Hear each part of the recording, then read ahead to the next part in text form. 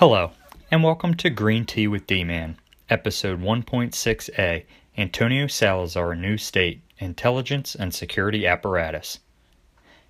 Hey everyone, and welcome back.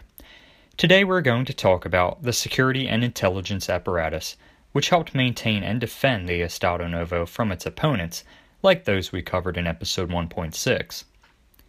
Any state which expects to function must have some kind of intelligence agency and security structure to protect it from adverse forces, both domestic and foreign. In the U.S., we have a well-established and, until recently, a well-insulated and secretive network of intelligence and security agencies. Ranging from the CIA to FBI to NSA, and many others within the intelligence community and Department of Defense, the U.S. government is well protected. Well, Portugal, under Antonio Salazar and the Estado Novo, was no different. The most well-known and primary intelligence and security organization under the Estado Novo was the PVDE, or the Police for Vigilance and Defense of the State, which was created in August 1933 by the Decree Law 22992. Then it was later renamed to the PIDE, which it's more well-known by, International and State Defense Police, in 1945, then finally changed its name to the DGS, which was Directorate of General Security, in 1968, before the organization was disbanded in the 1974 Carnation Revolution. Overall, the PVDE was responsible for a multitude of roles, such as criminal investigative police, international police, internal security and counterintelligence, foreign intelligence, immigration and emigration control, border surveillance, and prison administration service. Functions of the PVDE included keeping records and dossiers on political figures and prisoners, civil criminals, felons, and investigations. I mentioned before how Cunha Leal was exiled to the Azores after opposing Salazar, but I never gave the details behind the banishment, so here they are. During a political luncheon dedicated to Cunha Leal at the Avis Hotel in Portugal's capital, Lisbon, several speeches were given by members of the judiciary, academia, and the military, who all stressed the need for Republican unity while opposing Salazar. Finally, Cunha Leal gave his speech, where he declared that this was a purely political meeting, and then he attacked those who had sided with the regime. He urged the attendees to unite and free the republic from the hands of the priests who had forcefully usurped it. Well, one of the attendees at this luncheon was actually a high-ranking PVDE member who went on to report the event to his superiors. Not so coincidentally, soon thereafter, Decree 25317 was published, which dismissed 33 individuals from public service, including judges, judicial administrators, civil servants, military officers, and educators, of which Norton de Matos was a combination of those last two. On May 6, 1935, Cunha Leal was banished to the Azores for his attack on Salazar and the Estado Novo.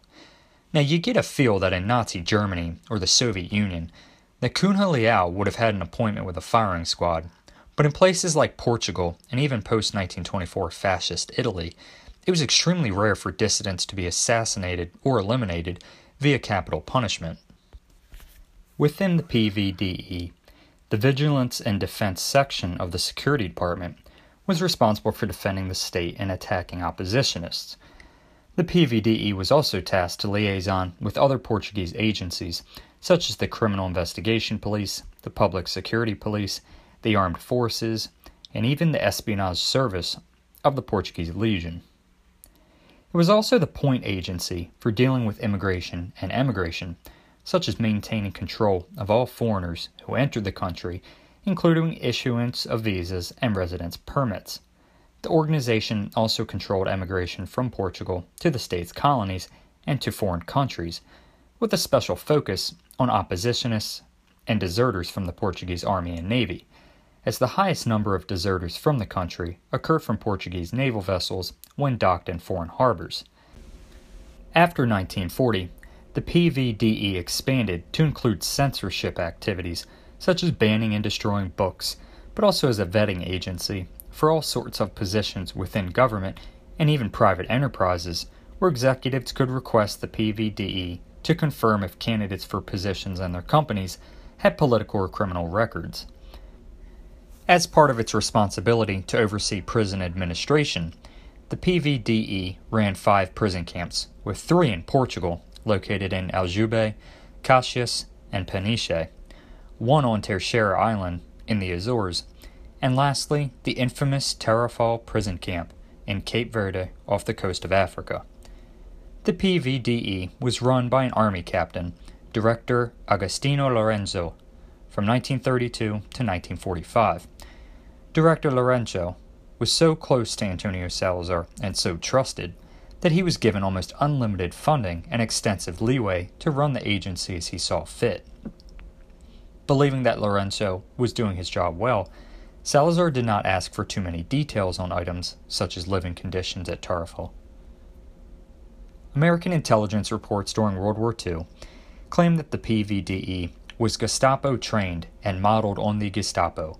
However, a study of the intelligence organization by American historian Douglas Wheeler shows there is little to no substance in these claims.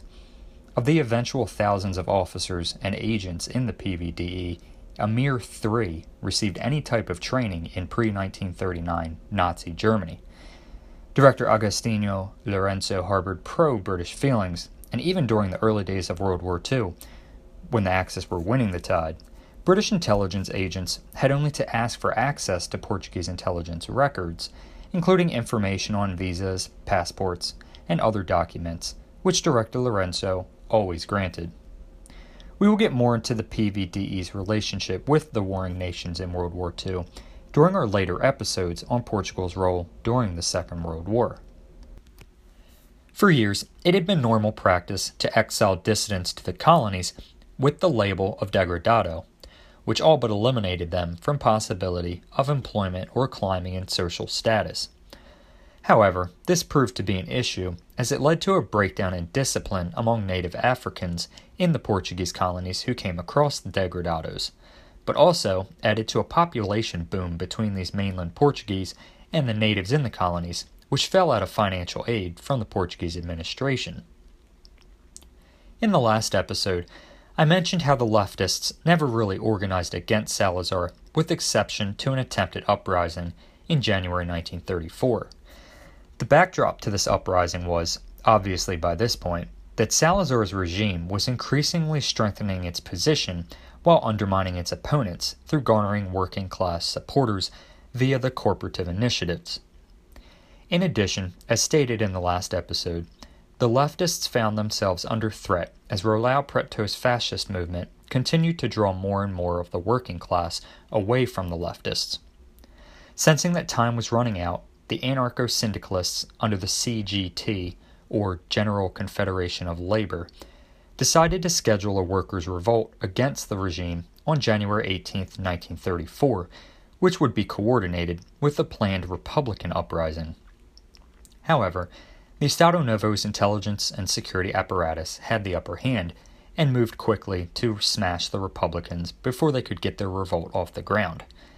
According to official notes published by Salazar on November 28th and then December 1st, 1933, Portuguese aviator and army officer José Manuel Sarmento de Barros had been arrested for plotting against the regime, and in his possession were documents showing the Republicans' plan to stage an uprising. In December 1932, Salazar and the regime had granted a general amnesty to all opponents bar 50 individuals, most of whom were living outside of Portugal, untouched by the regime's intelligence and security services, so long as they agreed to stay away. It would seem the amnesty did little to deter Salazar's opponents. Armed with a list of names and the plans for the Republican rising, the regime moved swiftly against the rebels, while Salazar kept the press muzzled to prevent news from getting out that the state was on to the uprising.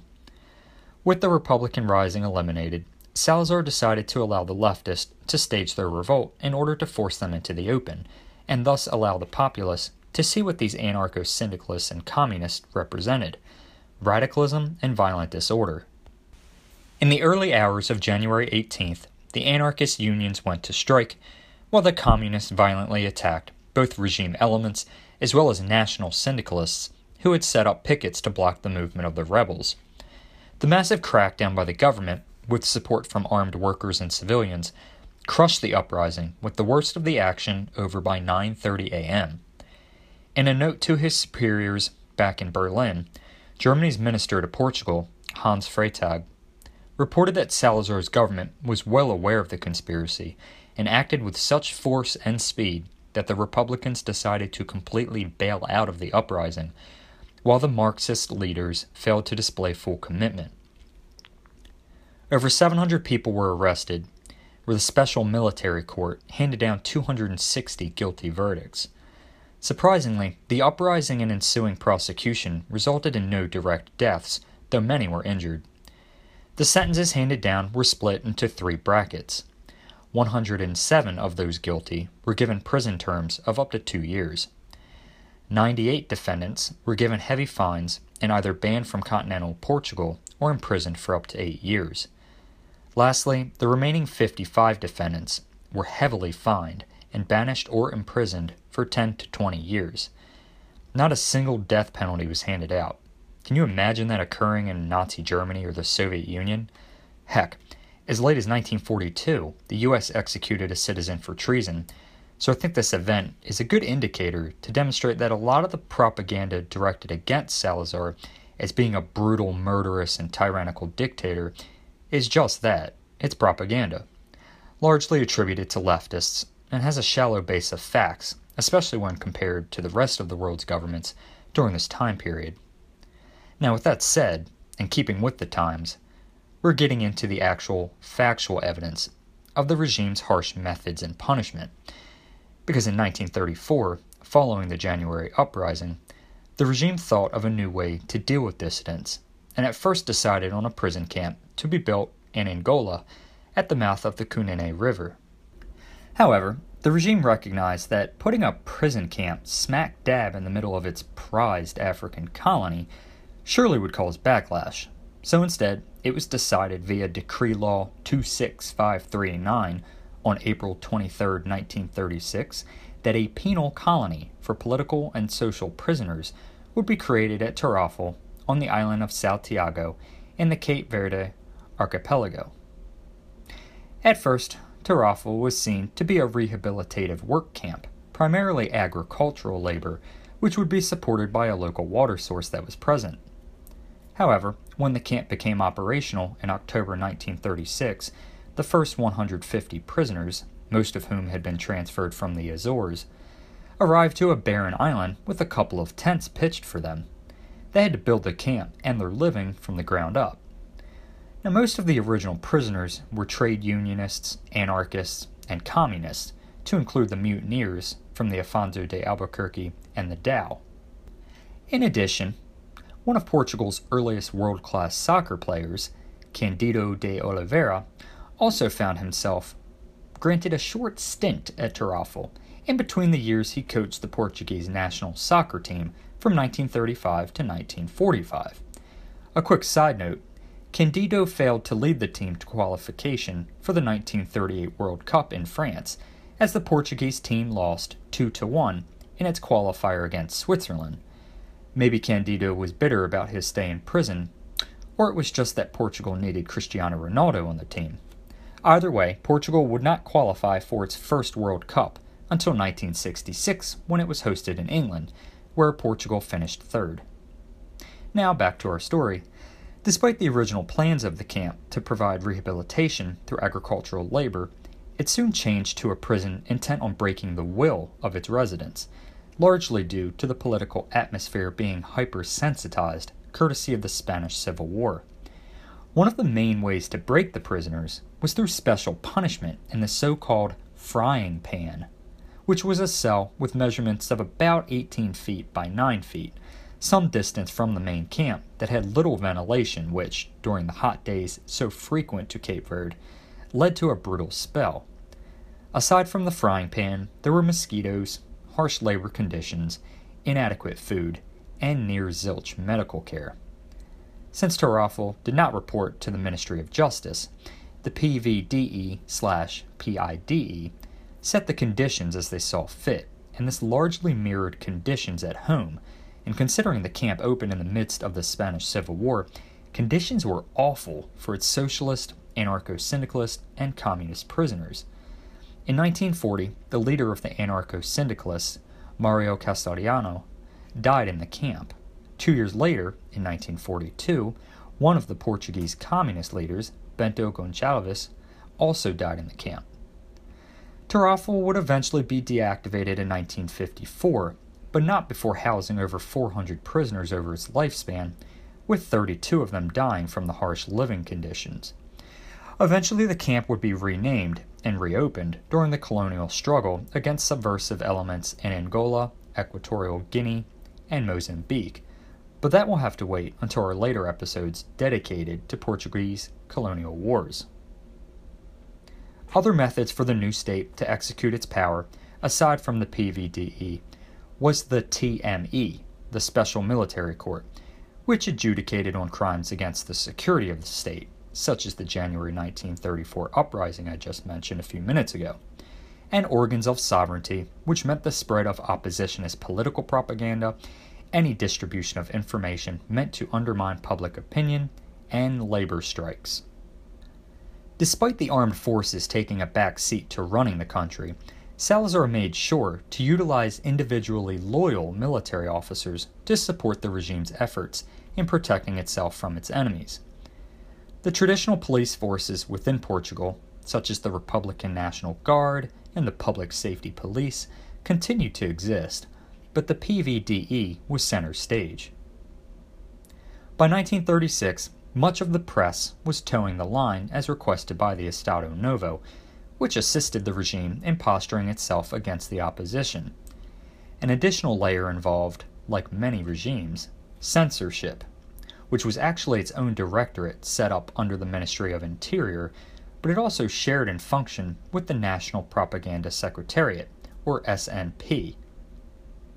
Like all regimes, censorship and repression were executed through legal means.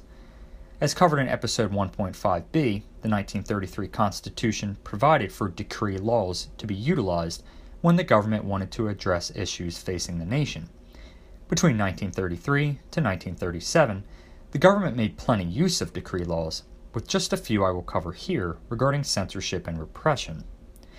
Decree Law No. 16011, October 9, 1928, stated that all Portuguese who, abroad, be it as individuals, be it in league with others, promote either rebellion against the government of the nation or the internal or external discredit of the country, will be subjected to the application by the Council of Ministers of a fine proportional to their wealth and to the gravity of their actions.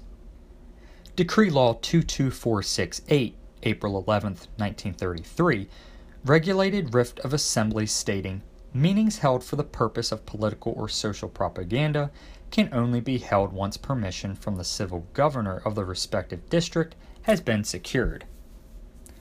The very next decree, 22469, also dated April 11, 1933, stated, the sole role of censorship is to prevent the perversion of public opinion's function as a social force, and it shall be exercised in such a way as to defend public opinion from all factors that might steer it away from truth, justice, morals, good administration, and the common good, and to prevent attacks against the fundamental principles of social organization.